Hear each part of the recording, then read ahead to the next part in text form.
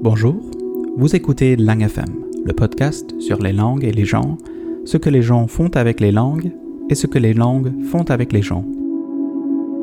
Cet épisode est la troisième et la dernière dans une petite série à propos des langues des signes. J'ai commencé en Écosse avec les professeurs Jemina Napier et Graham Turner et l'histoire de la British Sign Language Scotland Act. Après, j'ai rencontré Laura Schwengber en Allemagne, où elle invite les sourds de vivre à la musique que normalement ils ne peuvent pas entendre. Et bien voilà, maintenant, on conclut la série en France avec Stéphane Barrère, qui nous parle de son parcours personnel et de la vie d'hier et d'aujourd'hui des sourds en France. Bonne écoute!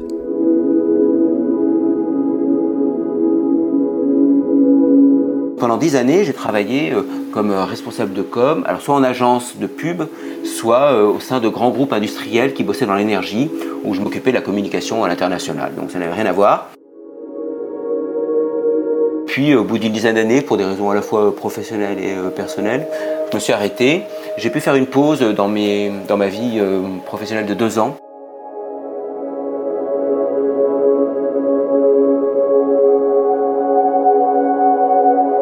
Donc je suis allé à Pôle emploi, qui est l'organisme en France qui gère les chômeurs. Et donc j'ai pris les catalogues de formation et j'ai trouvé ce métier d'interprète en langue des signes. Et je me suis dit, ah tiens, pourquoi pas.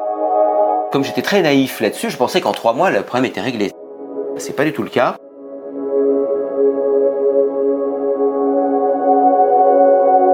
Comme j'ai un blog où je traite de la langue des signes et de l'interprétation, je suis très souvent contacté par des personnes qui veulent devenir interprètes en langue des signes, qui me demandent comment faire. Moi, j'encourage les gens à le faire, je trouve que c'est un métier merveilleux, mais ça ne se fait pas en un claquement de doigts. Ce qu'il faut savoir en France, c'est que pour apprendre la langue des signes, tu n'as pas de cours publics. Tu n'as pas à la fac, tu n'as pas à l'école, donc tu es obligé d'aller dans des associations. Une semaine d'apprentissage de la langue des signes, c'est entre 250 et 300 €. Pour pouvoir espérer rentrer en première année d'interprétation en langue des signes, le M1, il faut minimum 14 semaines de cours, je pense. Ça veut dire que donc, tu vois, tu es dans la plus de 2500, 3000 € de frais, déjà avant même de commencer à faire ta formation d'interprète elle-même, tout simplement pour apprendre la langue des signes. Donc moi, j'ai appris pendant 1 an et demi la langue des signes. 1 semaine par mois de cours intensifs, et puis parallèlement à ça, il faut rencontrer des sourds. Et là, c'est aussi une autre difficulté. Il n'existe pas de pays sourds. On ne peut pas faire des voyages linguistiques, on ne peut pas faire d'immersion pendant 6 mois, 1 an dans un pays, aller passer à New York. Donc il faut qu'on fasse la démarche. Il faut la pratiquer cette langue. Et il faut la pratiquer avec des locuteurs naturels, qui sont les sourds. Soi-même, il faut qu'on se bouger le cul et vraiment aller au contact de ces personnes sourdes, quoi. On ne va pas t'appeler pour te dire viens, c'est à toi d'y aller. Et donc moi, ça a duré pendant 1 an et demi. Par exemple, moi j'ai travaillé au sein d'une association qui s'appelait Tiers Monde Sourd. C'est-à-dire qu'en fait, c'était pour aider des enfants sourds en Afrique. Et puis au bout d'1 an et demi, donc, je suis rentré en première année d'interprétation en langue des signes. Au bout de cette première année d'interprétation en langue des signes, j'ai fait une pause d'1 an où j'ai recommencé à bouffer, vraiment littéralement de la langue des signes pour vraiment m'en imprégner. Et là, j'ai donné des cours en langue des signes auprès de publics sourds sur ce qui était le monde du travail. Donc moi, tu vois, ça m'a pris à peu près 6 ans pour devenir interprète en langue des signes.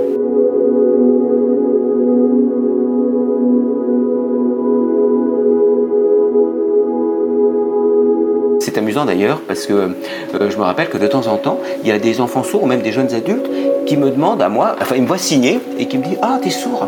Et je dis « Ben non, je ne suis pas sourd, je suis interprète, donc je ne peux pas être sourd si je suis interprète. » Et en fait, parce que pour eux, comme je te disais, la surdité, c'est pas ne pas entendre, la surdité, c'est de signer.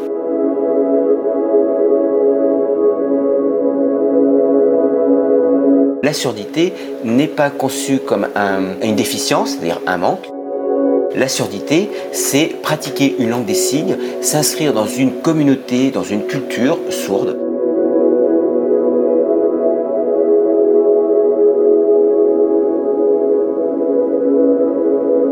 Pour reprendre les terminologies, on va parler pour des personnes donc sourdes, ce sont des personnes qui n'entendent pas. Alors il y a des personnes qui sont nées sourdes, il y a des personnes qui sont devenues sourdes, il y a des personnes qui sont malentendantes en fonction du degré de surdité, etc. Certaines vont utiliser la langue des signes et d'autres vont passer directement dans l'oral. C'est pour ça que par exemple la terminologie qu'on utilisait beaucoup au XIXe siècle, où on parlait de sourd-muet, elle a perduré, mais elle est assez mal acceptée aujourd'hui au sein de la communauté sourde parce qu'elle renvoie d'abord à un passé et surtout elle n'est pas vraie. Personnellement, je n'ai jamais rencontré un sourd-muet. Nous, justement, en tant qu'interprète, on traduit.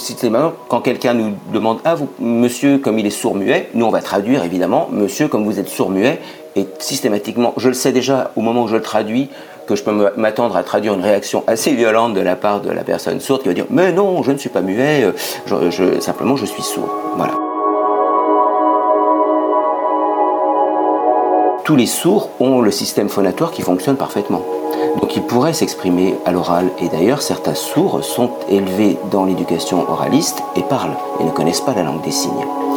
La seule chose, c'est que ces personnes sourdes, n'entendant pas leur voix, ne peuvent pas la contrôler. Et donc pour beaucoup, ils savent que ça a fait une voix bizarre, qu'on va se moquer d'eux. Donc c'est pour ça qu'ils ne préfèrent pas l'utiliser. À côté de ça, donc, il y a les entendants. Ce sont des personnes comme toi, comme moi, qui entendons plus ou moins bien. En France, il y a à peu près 10% de la population qui a un problème avec l'audition. Mais dans ces 10%, évidemment, il y a toutes les personnes âgées qui sont devenues sourdes. Il y a aussi d'autres personnes qui peuvent être amenées à utiliser la langue des signes. Ce sont effectivement des personnes qui, par exemple, n'ont pas l'utilisation du langage. C'est par exemple les aphasiques, des personnes qui ont eu des traumatismes, des accidents de la route. On parle aussi pour des enfants qui sont par exemple autistes. On essaie de passer via la langue des signes pour essayer d'établir une communication avec eux.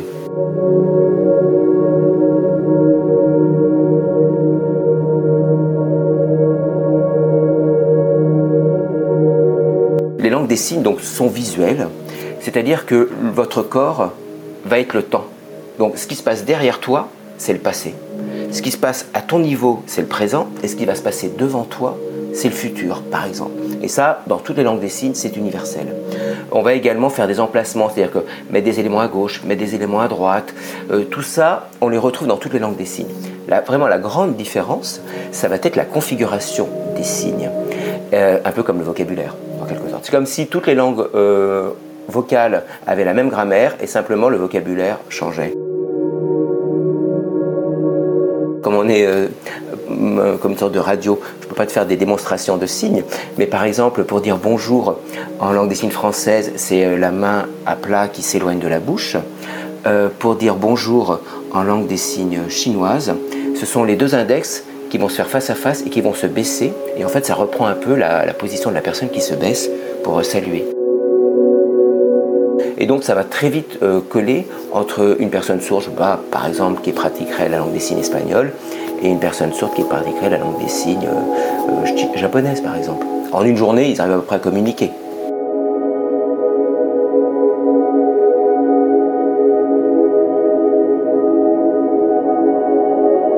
Par exemple, en France, il y a la FNSF, qui est la Fédération nationale des sourds de France, qui commence à avoir une reconnaissance mondiale donc des besoins des sourds.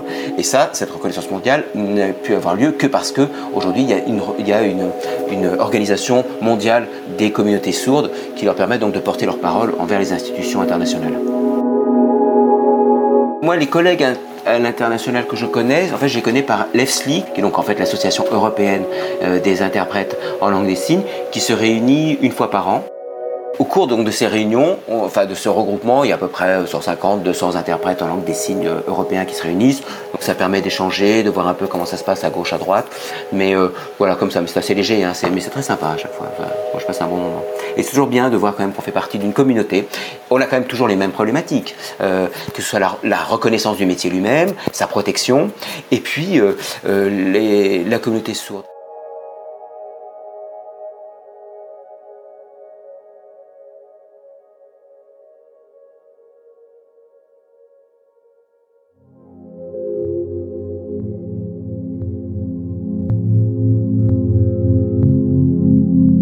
Un peu d'histoire parce qu'il faut savoir qu'en France et dans plusieurs pays européens, à partir de 1880, ce qu'on a appelé le Congrès de Milan, la langue des signes a été interdite. C'est-à-dire qu'on a décidé que comme 250 chercheurs se sont réunis à Milan et ont dit non, il ne faut plus que les sourds pratiquent la langue des signes, il faut qu'on les amène à la parole. Parce qu'on était à ce moment-là au 19e siècle, c'était la révolution industrielle, il y avait une idée de progrès et on était extrêmement confiant dans l'avenir, et l'avenir ne pouvait passer que par la parole. Le signe, non, enfin, ça ramenait à nos ancêtres, aux singes, au passé, c'était pas possible. Donc on a interdit la langue des signes, et cette interdiction a couru en France jusque dans les années 70. C'est-à-dire qu'on attachait les mains aux enfants, on les obligeait à oraliser, et simplement, c'était dans leur petit groupe, en famille, ou dans la cour de l'école au fond, derrière l'arbre, qui pouvaient effectivement pratiquer cette langue des signes. Donc pendant 100 ans, la langue des signes n'a plus du tout eu cours en France. Et c'est à partir des années 70 qu'on a commencé à lever cette interdiction avec ce qu'on a appelé le réveil sourd de 1975 à peu près, où là la communauté sourde française, après avoir vu ce qui se passait aux États-Unis, dit c'est pas possible, nous on doit également revendiquer et demander des droits, et notre droit c'est d'abord d'avoir le droit d'utiliser cette langue des signes qui est notre langue.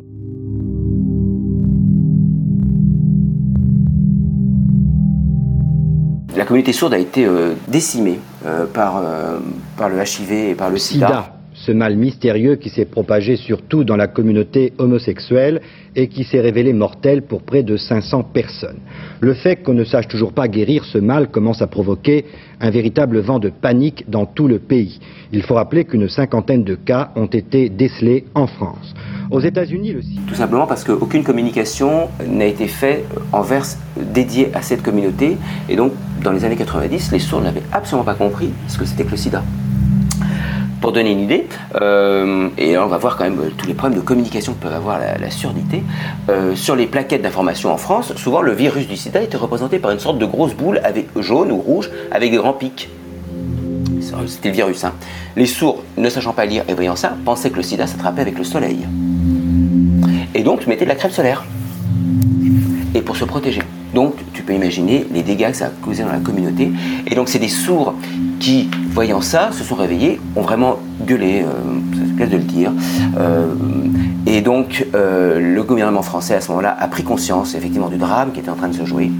Et donc a créé des pôles d'accueil surdité, le premier étant, je crois, la Salpêtrière à Paris. C'est-à-dire qu'en fait, des zones d'accueil dédiées aux personnes sourdes avec des interprètes, des médecins qui connaissent plus ou moins la langue des signes, des infirmières qui connaissent plus ou moins la langue des signes, et des médiateurs sourds, c'est-à-dire des personnes sourdes qui sont également formées pour tout ce qui est soins, accueil du public, malades, etc. Donc là-dessus, c'est à peu près bien fait. En revanche, c'est vrai que pour ce qui est de la justice, on est très très en retard. Par rapport au niveau européen, il y a un programme qui est mis en place, s'appelle Just Sign, pour justement essayer de permettre aux sourds d'avoir un accès juste et équivalent à d'autres personnes au sein donc des institutions judiciaires, police, etc. Mais on en est encore très loin en France.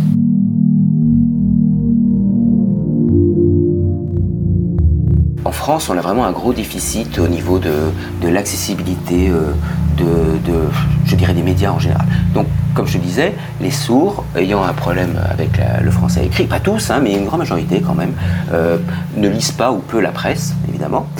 Et souvent, on a aussi l'idée, qui est fausse, qu'il suffit de sous-titrer les informations pour les rendre accessibles. Alors, c'est possible peut-être pour des gens qui connaissent déjà, qui ont déjà le contexte, qui ont déjà des informations autour des thèmes qui sont abordés, mais quand c'est du sous-titrage en direct, d'abord la qualité n'est pas toujours au rendez-vous, il y a souvent un décalage, il y a souvent des mots compliqués. Si on n'a pas le contexte, on n'est pas obligé de savoir à quoi ça renvoie, à quoi ça fait référence. Et donc suivre à la fois les images, devoir lire les sous-titres qui vont très vite, etc. Et par exemple pour des enfants ou des ados, c'est pas possible. Et jusqu'à présent, les grands événements français ne sont pas ou peu traduits en direct par des interprètes en langue des signes. Alors, il y a eu dans les années 80, assez rapidement, sur la deuxième chaîne du service public, la mise en place d'un journal télévisé qui était traduit en langue des signes, mais ce journal télévisé, il est diffusé à 6h30 du matin. Ce qui est parfois un peu tôt, surtout pour des enfants. Et il y en a une deuxième version à 9h, mais il dure 5 minutes, tu vois, donc c'était vraiment peanuts. Après, par la suite, avec l'arrivée des chaînes d'information en continu, le CSA, qui est l'organisme qui chapeaute un peu l'audiovisuel français, a imposé la présence d'interprètes en langue des signes sur un journal par chaîne et par jour. Chez nos collègues belges, je crois que c'est le journal de 18h ou de 19h, je crois, il est traduit en langue des signes tous les jours, plus ou moins, et c'est un journal qui dure une demi-heure quand même. Il suffit de prendre exemple avec les États-Unis. Enfin, à New York, quand il y a le moindre tempête qui commence à arriver, qui vont fermer les jardins, et que le maire fait une intervention ou une allocution pour mettre en garde ses citoyens, il y a un interprète en langue des signes qui est à côté du maire qui traduit. En France, donc, quand il y a eu les événements dramatiques en 2015, aussi bien la tuerie de ce qu'on appelait la tuerie de Charlie Hebdo au mois de janvier, puis ensuite les attentats contre le Bataclan, le Stade de France et les bars dans le 11e arrondissement au mois de novembre. La première attaque a eu lieu dans la salle de spectacle du Bataclan, dans le 11e arrondissement de Paris. Une fusillade a éclaté, bilan provisoire 15 morts. Une prise d'otage est en cours, les hommes du raid sont en action. Deuxième attaque aux portes du Stade de France à Saint-Denis. Il y avait des images horribles à la télévision qui passaient. Il y avait des prises de parole par les politiques, par le président de la République, le Premier ministre, le ministre de l'Intérieur. Aucune de ces prises de parole n'a été traduite en langue des signes. Pour les personnes sourdes, il y avait une sorte de décalage complet par rapport à la réalité. Ils voyaient juste ces images qui défilaient, sans contexte, sans explication. Ils ne comprenaient rien. Quand il y a eu la tuerie dans le supermarché Cacher suite ça c'est au mois de janvier, cette tuerie a eu lieu le vendredi. Et le lundi, moi j'étais dans un institut de jeunes sourds en région parisienne, et BFM TV, qui est une des chaînes d'information en continu, repassait des images de ces événements-là. Et les enfants sourds avec qui j'étais étaient paniqués parce qu'ils pensaient que ça recommençait et qu'il y avait encore une nouvelle tuerie dans un nouveau supermarché. Ils n'avaient pas compris que c'était des images d'il y a 3 jours. Alors, ce qui est intéressant, c'est qu'il y a des sourds qui ont pris conscience des carences des services publics et du gouvernement, et donc qui ont pris en charge eux-mêmes l'accessibilité de ces informations, et donc ont créé une sorte de chaîne éphémère sur Facebook. Ils ont créé une page. Ils ont fait appel à des interprètes, j'en ai fait partie, et d'autres de mes collègues également, où on traduisait des extraits du journal télévisé. Alors, c'était en léger différé, mais où on donnait il y avait des personnes sourdes qui directement, il y avait un journal en langue des signes. Enfin, ils ont essayé de recontextualiser et de redonner du sens et tout simplement d'informer directement en langue des signes la communauté pour qu'elle soit un peu au courant de ce qui se passait.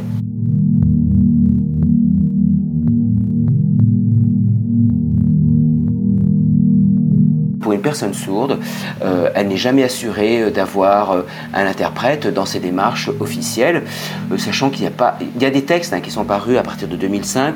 Le problème, c'est que souvent, ils sont bafoués ou que l'interprète en langue des signes, n'étant pas une profession officiellement reconnue, mais enfin comme n'importe quel interprète ou traducteur, enfin quelle que soit la langue, on met un peu tout et n'importe quoi. C'est-à-dire que souvent, dans les tribunaux, par exemple, alors qu'il devrait y avoir des interprètes en langue des signes, on peut espérer quand même diplômés, ce n'est pas le cas.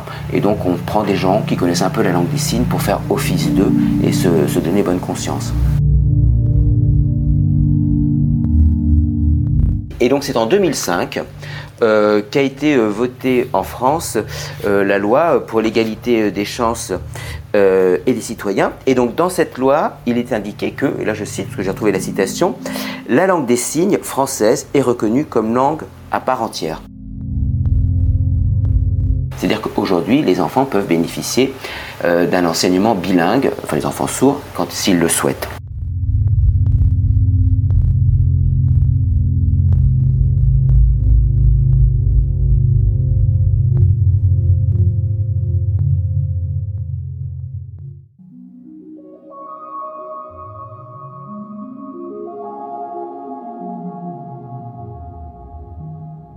Les nouvelles technologies, elles ont eu un double effet.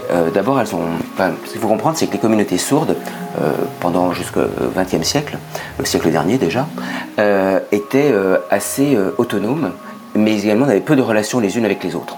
Tout simplement parce qu'elles ne pouvaient pas utiliser le téléphone. Il faut savoir que les personnes sourdes, généralement, ont eu un rapport très difficile avec l'écrit, puisque la langue, on va dire, majoritaire dans le pays dans lequel ils vivent, est une langue à la fois orale et écrite, et que pour eux, apprendre par exemple le français écrit ou l'allemand écrit, c'est comme apprendre une langue étrangère. Et les cours étant généralement peu adaptés à ces personnes sourdes, ils sont en échec scolaire, notamment sur l'écriture. pas de téléphone possible à l'époque, hein, pas d'envoi de courrier, de lettres, de cartes postales, donc ils vivaient un peu de façon autonome, chacun dans son clan.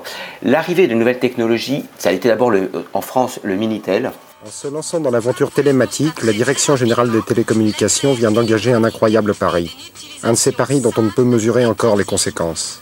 Faire de l'information une des matières premières de notre avenir. Branchez votre téléphone ici. Le résultat, c'est la distribution massive et gratuite d'un petit terminal, le Minitel. Quand on le regarde, le Minitel n'a l'air de rien. C'est juste un clavier et un écran noir et blanc. Et pourtant, grâce à lui et par l'intermédiaire de votre téléphone... qui a été pour les sourds une sorte de permis de désenclaver, surtout des sourds solitaires, et de pouvoir communiquer à distance les uns avec les autres. Et le deuxième étape, ça a été alors l'arrivée d'Internet avec les technologies qui s'y rapportent, comme les webcams, comme les mails, et puis évidemment les téléphones portables, pareil, webcam, SMS, etc. Alors ça a eu un double effet. D'abord, ça a permis de désenclaver certaines communautés sourdes. Ça a aussi aujourd'hui une tendance à uniformiser la langue des signes sur tout le territoire. Parce qu'auparavant, donc, il y avait effectivement, comme je te disais, alors non seulement il y avait des langues par pays, mais il y avait même des spécificités régionales. C'est-à-dire qu'à Grenoble, le signe pour dire rendez-vous n'est pas le même qu'à Paris. Juste sur les nouvelles technologies, ça a permis donc aux sourds de beaucoup mieux communiquer. Aujourd'hui, utiliser FaceTime, ils peuvent comme ça passer des coups de fil en vidéo. Et puis également développer de nouvelles technologies. Aujourd'hui, on en parle beaucoup en France, mais c'est déjà dans d'autres pays comme les États-Unis, ça fait déjà plus de 10 ans que ça est en place, qui sont les centres relais. C'est-à-dire que vous avez des interprètes sur une plateforme téléphonique et la personne sourde appelle en visio. L'interprète réceptionne la visio et lui passe un coup de fil à la voix à la personne qui est demandée. Par exemple, si un sourd, je ne sais pas, veut prendre un rendez-vous chez le médecin, il téléphone par ce système, donc l'interprète traduit directement, l'interprète à distance, bien sûr, traduit sur sa plateforme téléphonique au médecin et réciproquement. Donc en fait, il y a juste une sorte d'intermédiaire, mais à distance. Voilà, donc ça permet de désenclaver les sourds et de mieux, plus ou moins, les intégrer à la société. Donc effectivement, les nouvelles technologies ont quand même eu un avantage certain pour la communauté sourde et pour l'interprétation générale.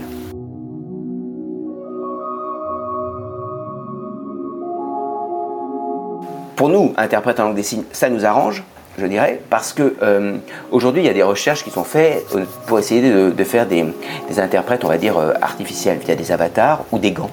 Mais par exemple, les ingénieurs qui mettent des gants pour essayer de retranscrire des signes automatiquement via des reconnaissances, perdent toute la partie visage, corps, etc. Donc c'est pour ça qu'aujourd'hui, les nouvelles technologies sont très peu développées, justement parce que on reste sur les mains et on ne comprend pas que la langue des signes, c'est vraiment un ensemble complet. C'est-à-dire que si je signais et qu'on ne voyait que mes mains, on ne comprendrait pas mon discours.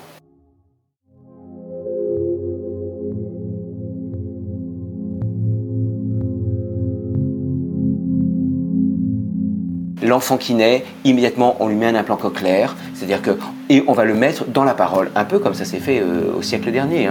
C'est-à-dire qu'on doit réparer, on a toujours cette vision maintenant un peu de l'homme bionique, qu'on va assister de différents éléments techniques qui va lui permettre d'entendre de nouveau. Les implants cochléaires, c'est en fait, on va remplacer le nerf auditif par une sonde, et ensuite ça va permettre plus ou moins de devenir malentendant. Pas entendant, c'est-à-dire qu'un sourd deviendra malentendant, il ne deviendra certainement pas entendant.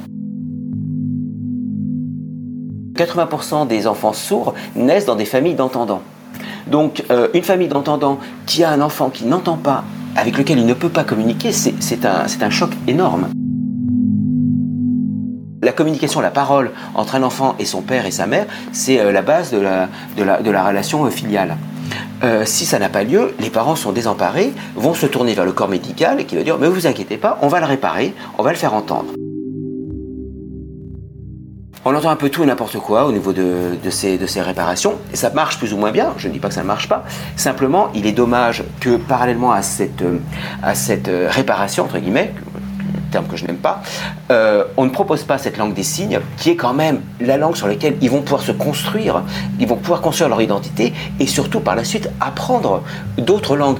Si tu n'as pas une langue première sur laquelle tu peux te baser pour construire les concepts, les idées, comprendre et conceptualiser le monde dans lequel tu vis, après tu ne peux pas apprendre d'autres langues. Et le problème en France qu'on a aujourd'hui, c'est qu'il y a un rejet de la langue des signes comme langue d'enseignement, ce qui fait que les enfants sont appareillés, on va les forcer directement à apprendre le français oral, et il y en a beaucoup qui sont en échec là-dessus. Et surtout, ça veut dire que toute cette communauté sourde, signeur, avec sa culture et avec cette langue, elle est quand même mise en danger par ces nouvelles technologies. Je ne dis pas que les nouvelles technologies ne sont pas bonnes, je dis simplement que il devrait y avoir les deux en parallèle, et aujourd'hui il n'y a pas les deux en parallèle. Et c'est d'autant plus surprenant que parallèlement à ça, en France, il y a une sorte d'amour pour la langue des signes, mais par les entendants. Par exemple, ça s'est vu à travers La Famille Bélier, qui est un film donc, qui a eu un succès fou. Et qu'est-ce qu'elle a, la dame? Ça s'appelle La division du travail. Elle sourit et je parle. Amusant. Une famille.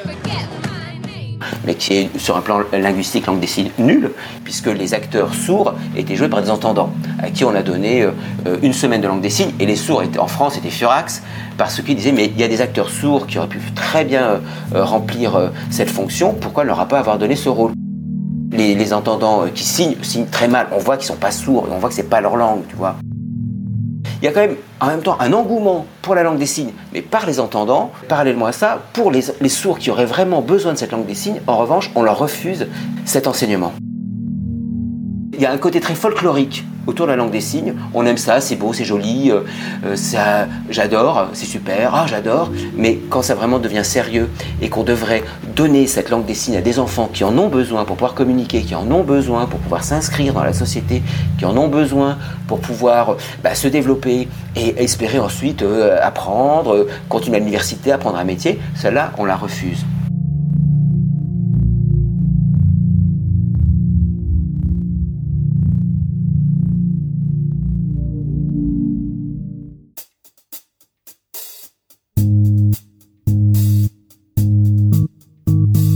Pour la langue des signes, ce serait tout simplement... Alors, elle a eu sa reconnaissance. Il y a eu un mouvement Nuit debout en France, qui était un peu un mouvement revendicatif sur différents aspects. Et parmi ces revendications, il y a une communauté...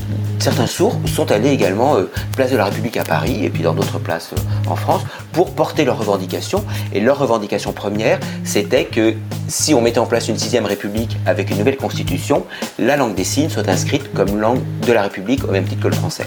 Donc c'est un peu ça, et ça voudrait dire que ça apporterait une reconnaissance vraiment officielle et définitive à cette langue, et surtout que ça permettrait donc ensuite qu'on la retrouve aussi bien dans les médias que dans l'enseignement, etc. Aujourd'hui, c'est ça, ce qui nous manque, c'est vraiment qu'il y ait une reconnaissance de cette langue comme langue vraiment à part entière. Pour les interprètes en langue des signes, ce serait sans doute une reconnaissance plus officielle de cette fonction, ce qui permettrait d'éviter tous les personnes faisant office d'eux, ou qui n'ont pas les compétences et qui font un peu tout et n'importe quoi, et qui nous permettrait ensuite comme ça de réellement donner une valeur à ce métier. Au sein de l'association des interprètes en langue des signes, il y a vraiment un travail qui est fait pour justement la reconnaissance de ce métier. En France, là, il y a une belle loi pour une république numérique, dans lequel donc sont créés des centres relais téléphoniques. Et grâce à l'action de l'association des interprètes en langue des signes et d'autres associations, bien sûr, il est inscrit que les interprètes qui interviendront dans les centres relais téléphoniques devront être diplômés. Et je pense que ça, c'est un grand pas pour la reconnaissance de notre profession. Et puis le deuxième point, c'est justement penser systématiquement à faire venir des interprètes en langue des signes. Là, s'ouvrent les campagnes électorales pour les élections, d'abord les primaires pour le choix des candidats, puis ensuite pour les élections présidentielles. Penser systématiquement à mettre des interprètes en langue des signes pendant les interventions. Aujourd'hui, c'est pas toujours le cas. Les interprètes sont là, ils sont compétents. Il y a pas de... Nous, on est là, on est prêts. On est essentiellement financé par les budgets handicap. Il faudrait qu'on arrive un peu à changer et qu'on soit vraiment financé par peut-être d'autres budgets. Mais les interprètes sont là, ils ont les compétences, on n'a plus qu'à penser à faire appel à eux. Et faire comprendre que Faire venir un interprète en langue des signes, c'est pas dévalorisant. Au contraire, c'est penser qu'il y a une communauté. C'est surtout ça, un cercle vertueux, parce que si on leur donne une formation en langue des signes qu'ils peuvent s'approprier, si effectivement on les inclut mieux dans la société à travers les informations, à travers, je ne sais pas, les meetings politiques, etc., ce sont des personnes qui vont progresser au sein de la société, qui vont pouvoir faire des études et qui eux-mêmes ensuite vont pouvoir occuper des postes, qui pourront transmettre directement eux-mêmes en langue des signes, former d'autres personnes en langue des signes. Enfin, tu vois, on rentre dans un cercle vertueux et là, il y a une meilleure intégration des sourds et des entendants au sein de la même société.